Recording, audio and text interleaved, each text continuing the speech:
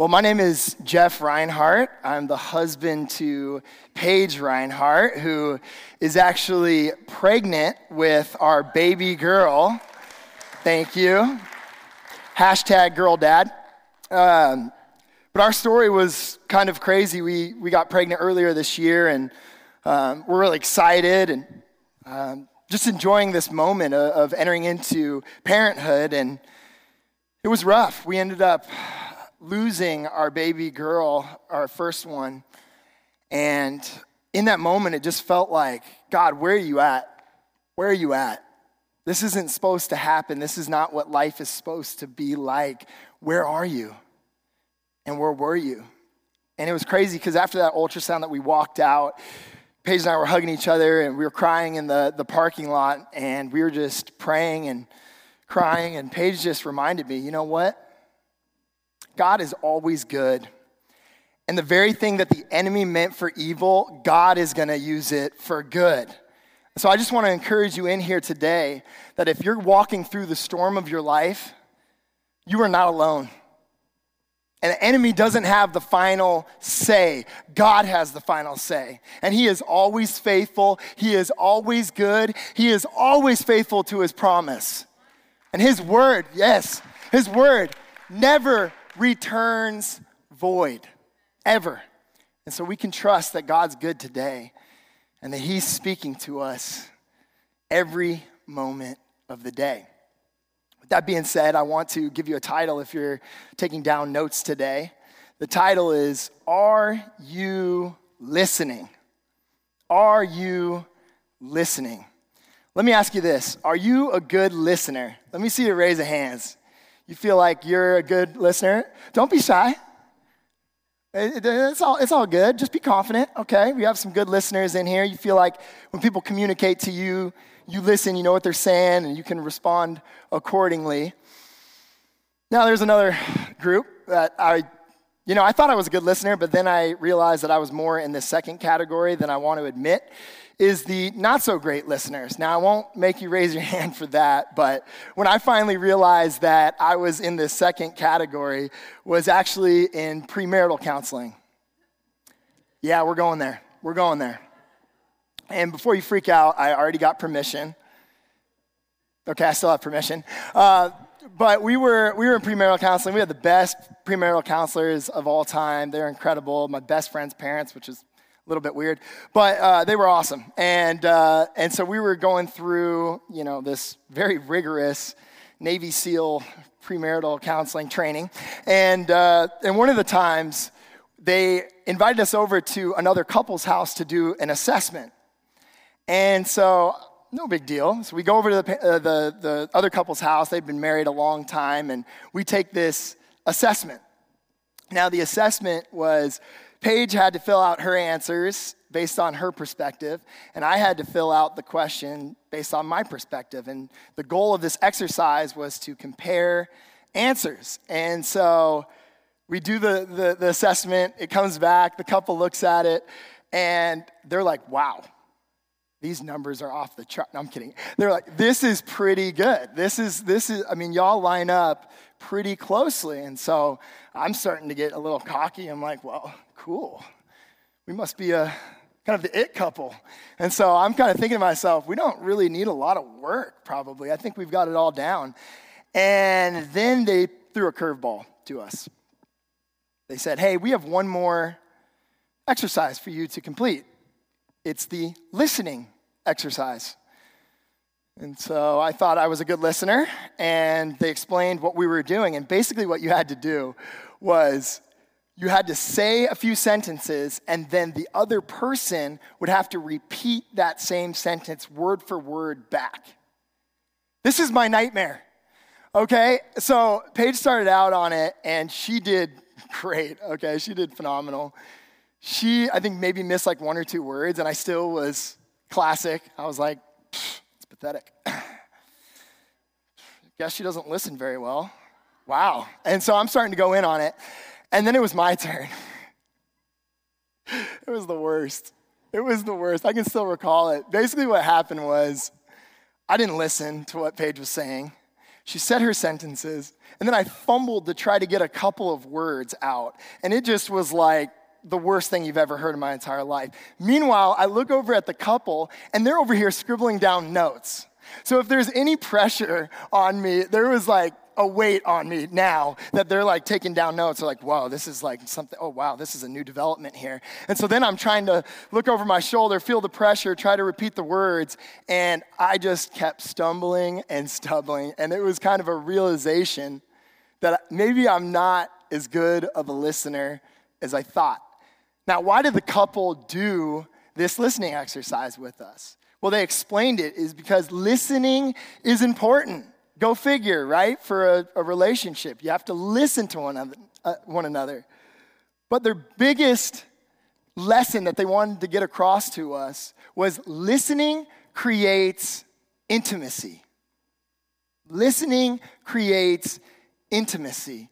And for a healthy, vibrant, fresh relationship, you need to listen so that you can continue growing and get to know the other person on a deeper level. I mean, when Paige and I were starting to date, we would FaceTime from California, and, you know, I'd be with my friends, and I'd get a FaceTime ring, and all of a sudden my phone would go off, and you know how, like, when you talk to your significant other, your voice changes? I'd be like, hey, what's up, guys? Give me one sec. Hey, babe, how's it going? How are you? Everything good? And so we would have these FaceTimes. We would like stay up super late. But one of my favorite things about the FaceTimes is that we would share our heart with one another.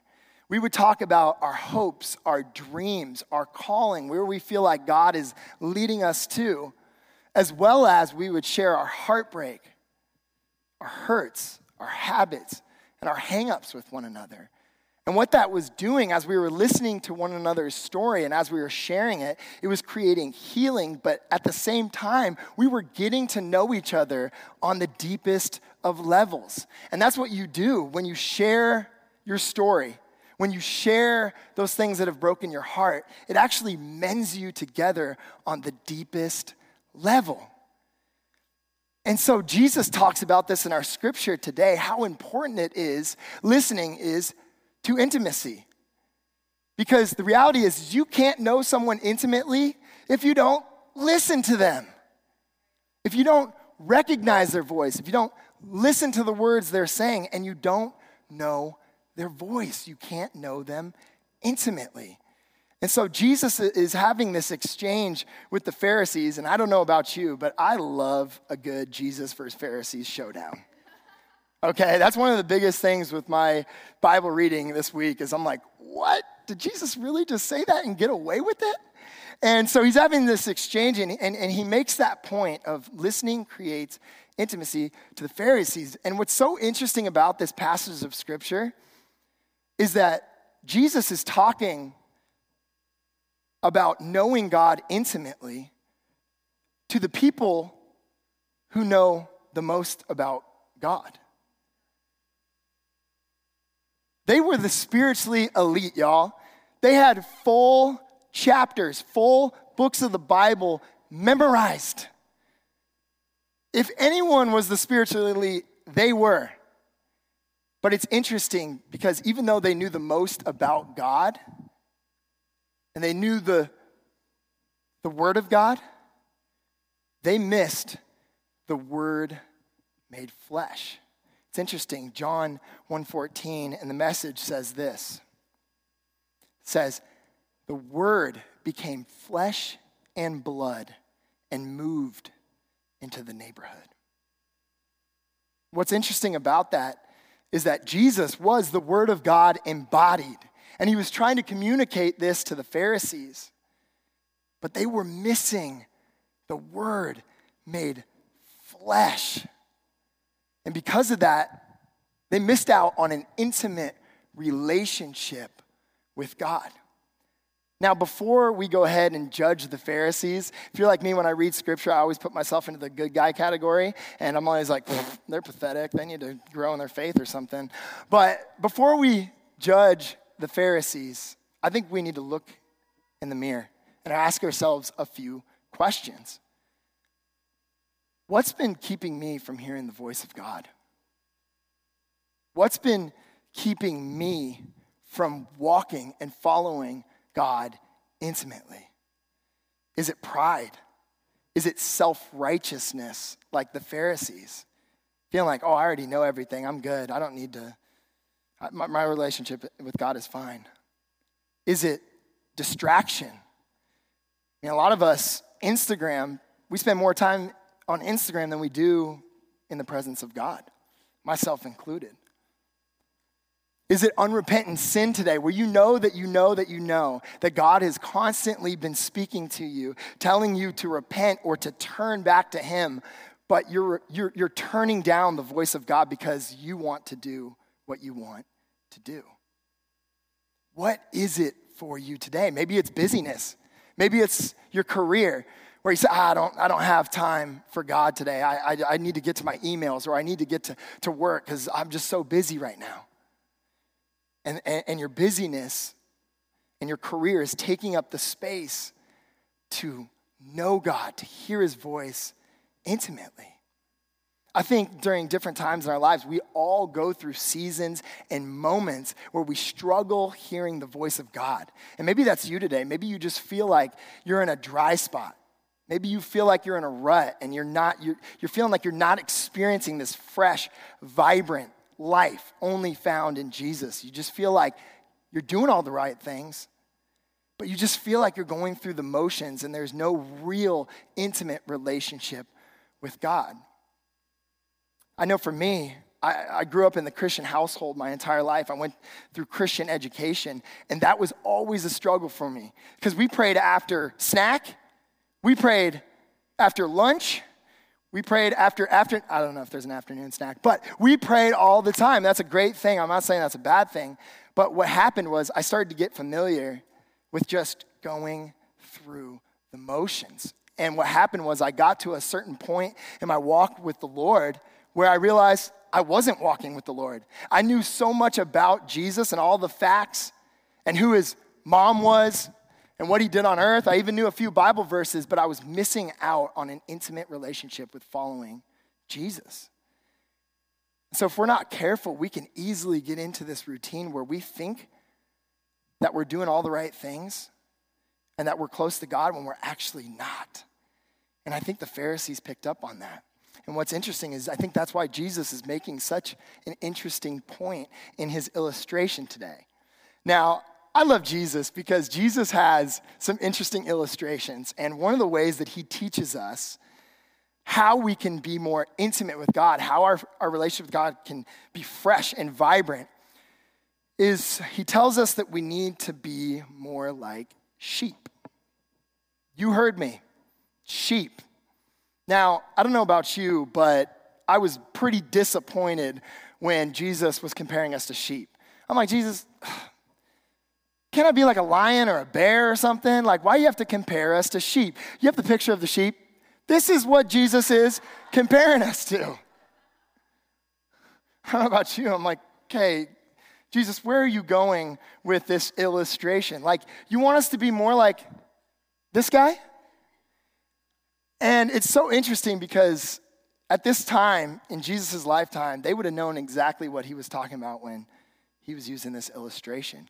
And so as we read our scripture in John 10 today, I want you to pick up on a few characteristics that sheep do well.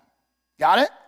So that's your challenge. John 10, verse 1. I'm going to be reading out of the NIV version. I'll give you a sec to flip. Sorry, I got to move on my props here.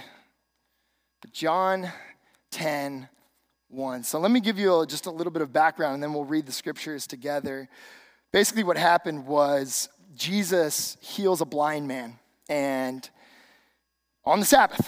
And if you know this beef with Jesus and the Pharisees, they're upset because he keeps breaking the rules. And a lot of times he keeps violating the Sabbath, and they had a very strict Sabbath rules, right? You couldn't do certain things. You couldn't work on the Sabbath. And so they were trying to claim that by healing someone, you're working. And Jesus is like, well, if you knew me, you would realize that actually I am the Sabbath. I am the Sabbath for your souls. They don't get it. So he basically calls them spiritually blind, and they're upset. So we pick up in this kind of exchange with Jesus and the Pharisees as they're investigating this healing. So John 10:1.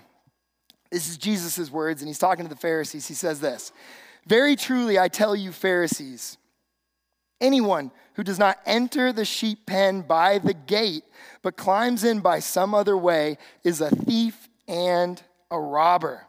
The one who enters by the gate is the shepherd of the sheep. The gatekeeper opens the gate for him, and the sheep," everyone say, listen. "The sheep listen to his voice. He calls his own sheep by name." I don't know about you, but I think someone needs to hear that today. Is that God knows your name. He knows how many hairs are on your head. He has known you before you were ever born, and he sees you. He hasn't forgotten about you. He values you, and he knows your name. It says this, "And he leads them out. When he has brought out all his own, he goes on ahead of them, and his sheep follow him because they know his voice. But they will never follow a stranger. In fact, they will run away from him because they do not recognize a stranger's voice." Sheep are awesome. I love this about sheep. Basically, I'm going to give you a picture. Do we have the sheep pen? I'm going to break this down really quick. So this would be an ancient Near East sheep pen, I think. So what's going on here is the sheep are in the structure, okay? And then the gatekeeper would be the one who would watch at night against, any danger, thieves, robbers, animals, bears, different stuff like that. He would watch out for them, and he would defend the sheep. And so what Jesus is saying is that he is the shepherd, and the gatekeeper would know. He's a hired hand, right? He would know the shepherd. Therefore, he would open up the gate for the shepherd. Shepherd would go in, call the sheep by name, and then he would lead them out into the pastures. What a beautiful picture of salvation with our God. We were in bondage. We were in prison to our sin. Jesus shows up, comes through the gate, and calls us out of our bondage into peace and pasture. We were once lost, but now we're found. And so Jesus is trying to get this across to the Pharisees, and they're basically, they're not getting it, okay? They're so confused. Another just quick word I want to make is that the sheep don't recognize a stranger's voice. How bad do we need to hear that in 2021? Not everything you read on Twitter is true. Not everything on Facebook is the truth. Yeah, they might even throw a Bible verse in there that doesn't make it true. There's so many people that will take verses and twist the meaning to make it say what they want, so they can get back on their coworker, Debbie or Becky, or someone who doesn't agree with their political stance. And as true sheep, as true followers of Jesus, if we're following Jesus, we're not gonna fall susceptible to that. We're gonna know God's voice. And so when we're faced with a competing truth, we're gonna say, that's not the truth. I know the truth, and it's the word of God. Y'all hearing me? And so the Pharisees, you ever like tell a joke or a story and the person doesn't get it? And so then you have to say it a different way? That's what Jesus basically has to do here. And so we pick up in verse 7. He says this, "Therefore, Jesus said again, very truly I tell you." So now he switches out the analogy. He went from being the shepherd, and now he's the gate. So pick up on that. Here's what he says. "I am the gate for the sheep.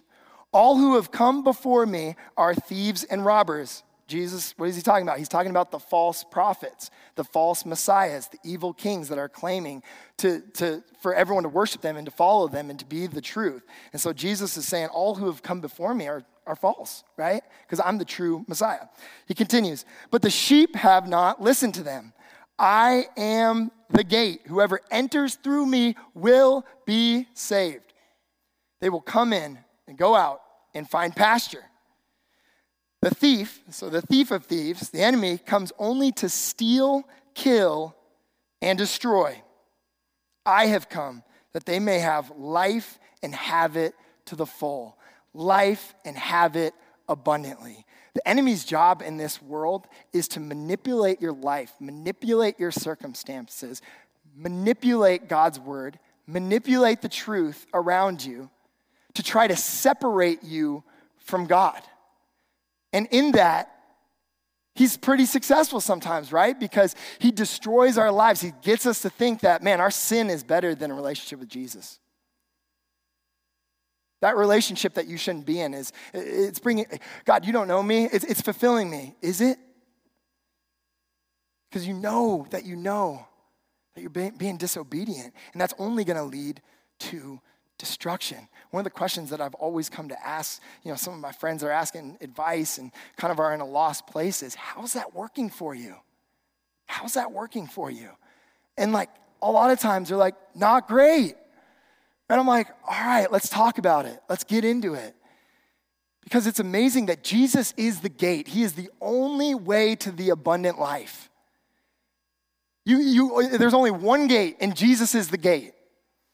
And so he's claiming that about himself, is that if you want to live into the abundant life, if you want to live into this vibrant, fresh relationship with the creator of the universe, you're going to go through the only gate. There's so many people right now and different beliefs that believe that Jesus isn't the only way.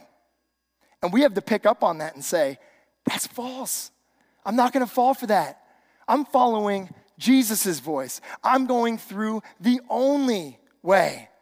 The only gate, and his name is Jesus. I'm going to give Kellen a shout out right now. Kellen we were talking about this verse in youth group, and he said something so profound. Prophet Kellen over here. He said, because we were asking what that meant. I've come that they may have life and have it abundantly. And we were talking to him about it, and there was a lot of answers going around saying, it's eternal life with Jesus. It's heaven. It's life after death. And then Kellen comes in with the truth bomb, and he says, well, guys, it's not just about the outcome. It's about the experience. I was like, all right, Kellen, here, you can do my job. But it's the truth, right? A lot of times we picture salvation and we picture a relationship with Jesus as, I'm saved, so I get to be, in heaven with Jesus one day. No, this day you get to be with Jesus. This day on earth, because a relationship with him is heaven. It's heaven on earth. And you get to experience the kingdom of God, not one day, but right now. Right now. It's the abundant life, y'all. It's life overflowing, excessive, over the top, compared to nothing. And we have access through that when we enter through the gate. And his name is Jesus. We'll continue on in verse 14, 15. I love when Jesus talks about himself. But in between there, he basically says, in those verses in between, before 14, he says, I'm not a hired hand. So when things get tough, when danger comes about, I'm not going to run away. I'm going to stay there. I have a vested interest in your life. I am the good shepherd. So I'm with you in the highs and the lows. When things get tough, I'm not going to run away like a hired hand would because he only cares about himself. No, I'm the good shepherd. I'm come to lay down my life for you so that you can experience the abundant life in me. God with us. And that's God with us on the mountaintops as much as the valleys. So if you're in a valley right now, guess what? Good news, Jesus is with you because he's the good shepherd. And he's laid down his life so that you can experience peace in the midst of your brokenness. In the midst of your pain, you can experience his presence. So good. This is what he says, verse 14. I am the good shepherd.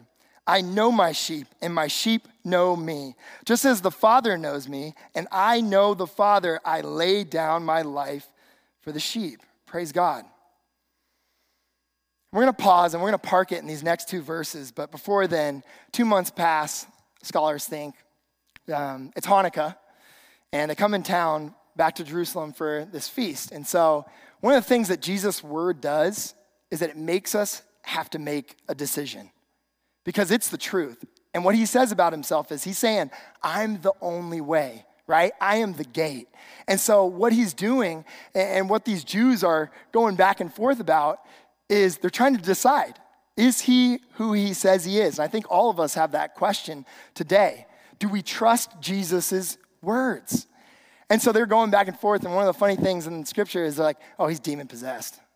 Like, he's psycho if he's saying some of these things. Like, this dude is claiming to be the only way. He's claiming to have a relationship with the Father.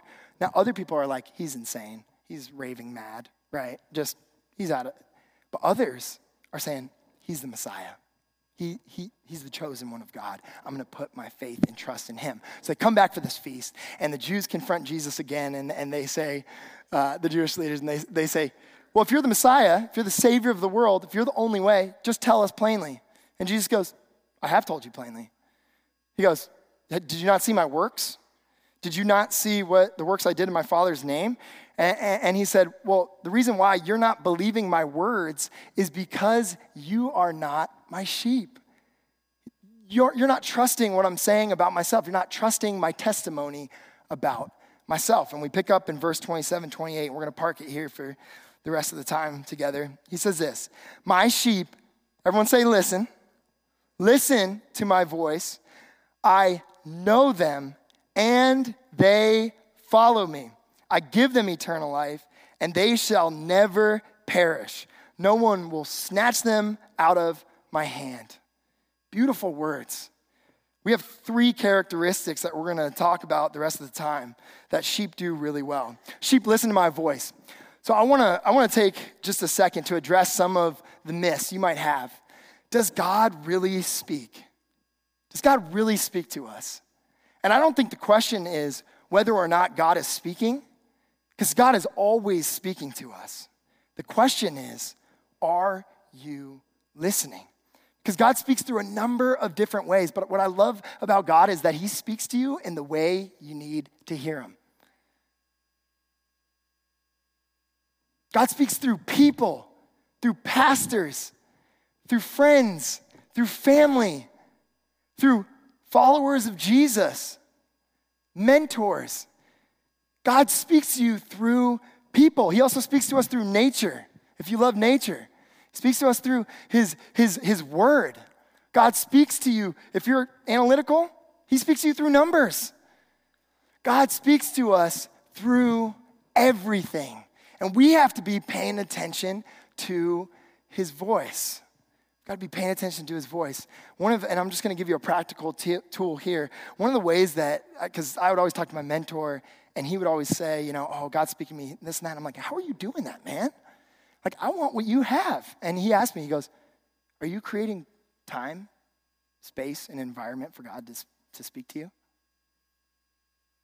No. I said, well, I would encourage you to do that. And so one of the things, and this is just me, you don't have to do this. One of the things that I've learned to do is that I habit stack. So I get up, I make my coffee, say hi to the dogs. I go outside to my little chair out by the pool. I open up the Word of God. I read, and then I pray. But before, what I was doing is I was talking to God like this. Hey, God, how are you? Hey, I need this, and this. Could you help me through this situation? I was a megaphone prayer. And God, could you heal this person and do this? And God, I love you. You're amazing. And I'm not saying that's a bad thing, the megaphone prayer, right?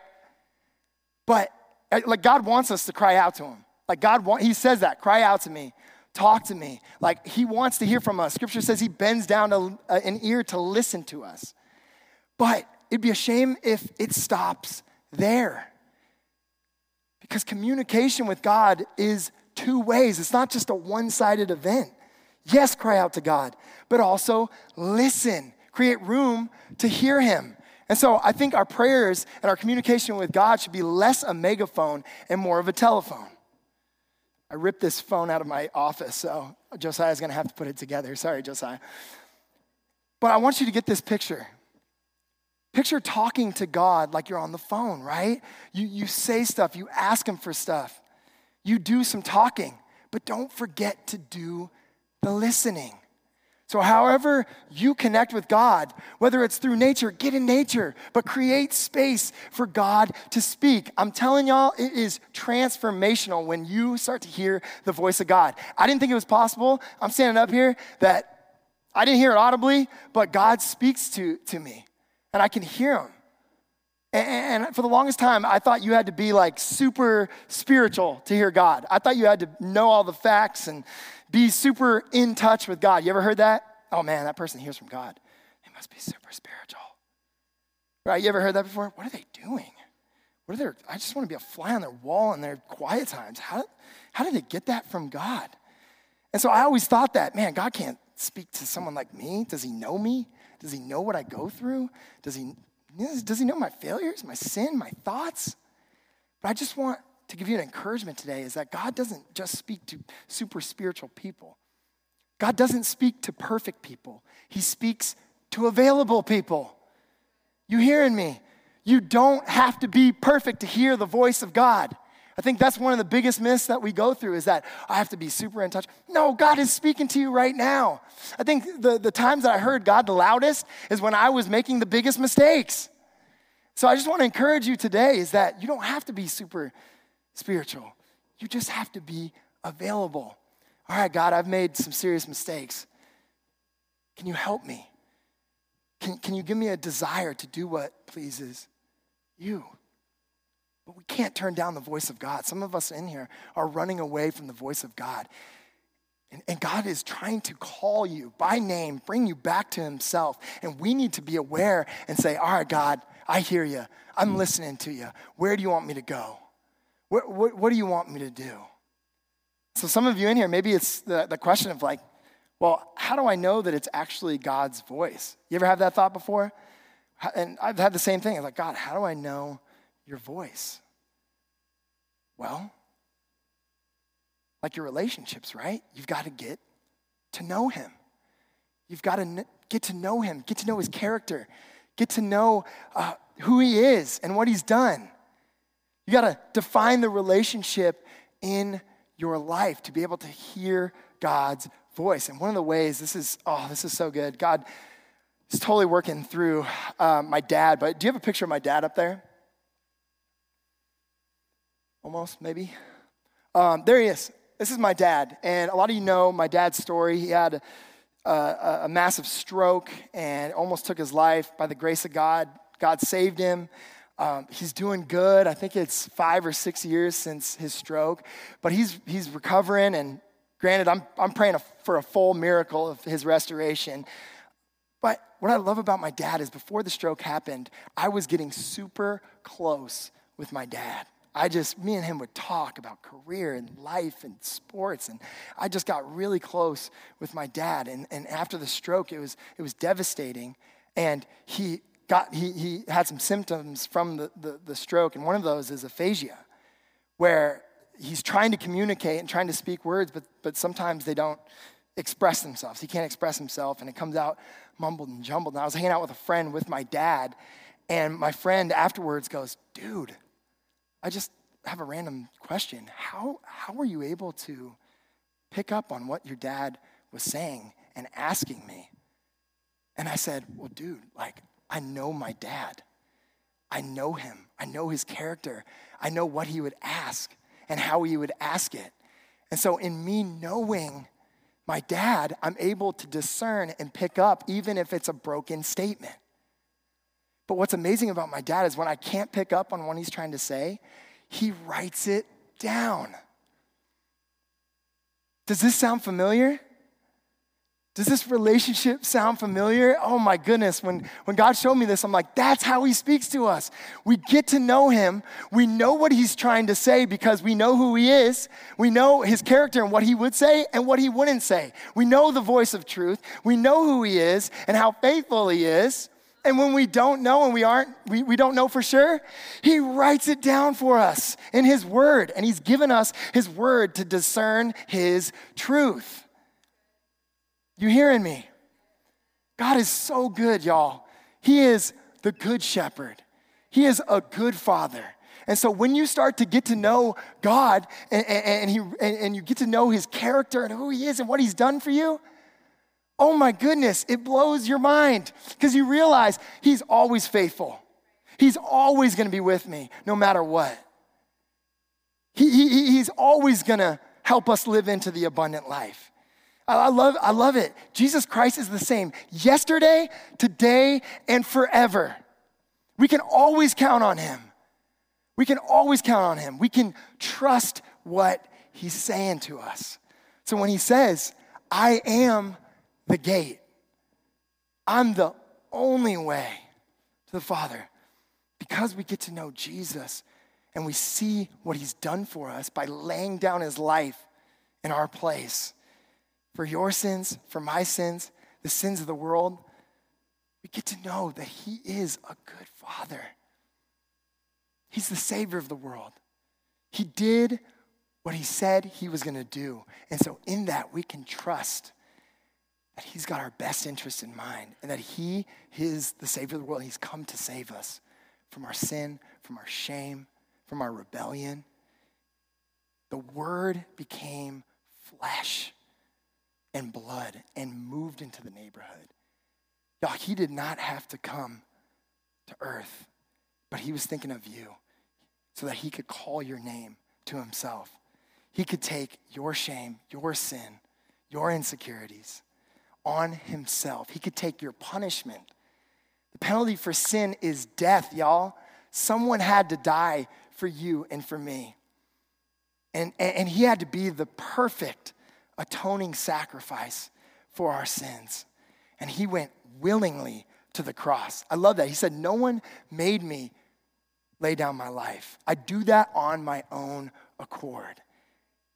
Shoot. Jesus didn't have to, but he chose to because he loves you. And he came not to judge you, but to save you. Y'all, this is the best news in the world.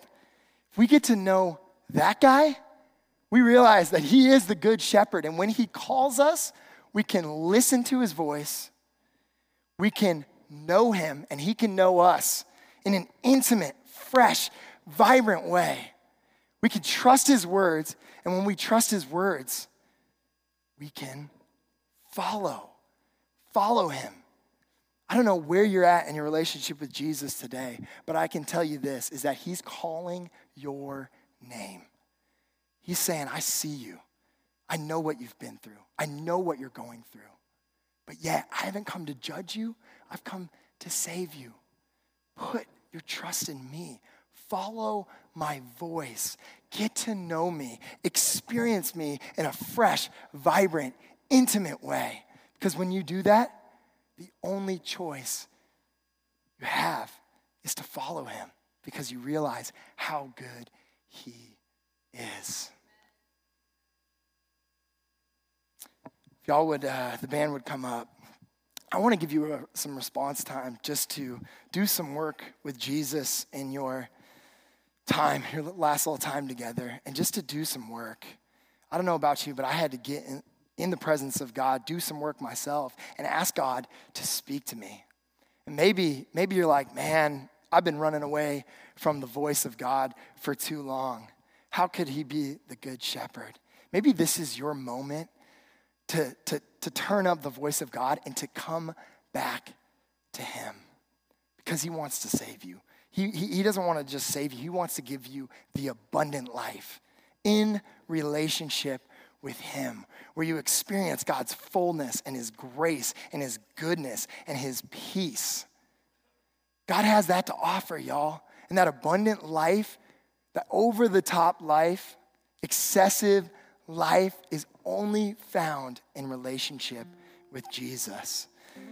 And if you're feeling like God is trying to get through to you today through this message or through his word, I just want to give you the opportunity to respond and say, I don't have it all figured out, but God, I need you. I need you. I need your grace. I need you to save me. I've been running away for too long. But I trust you. I trust that you haven't come to judge me, but you've come to save me. So would y'all bow your heads, and I'm going to lead us in a time of response.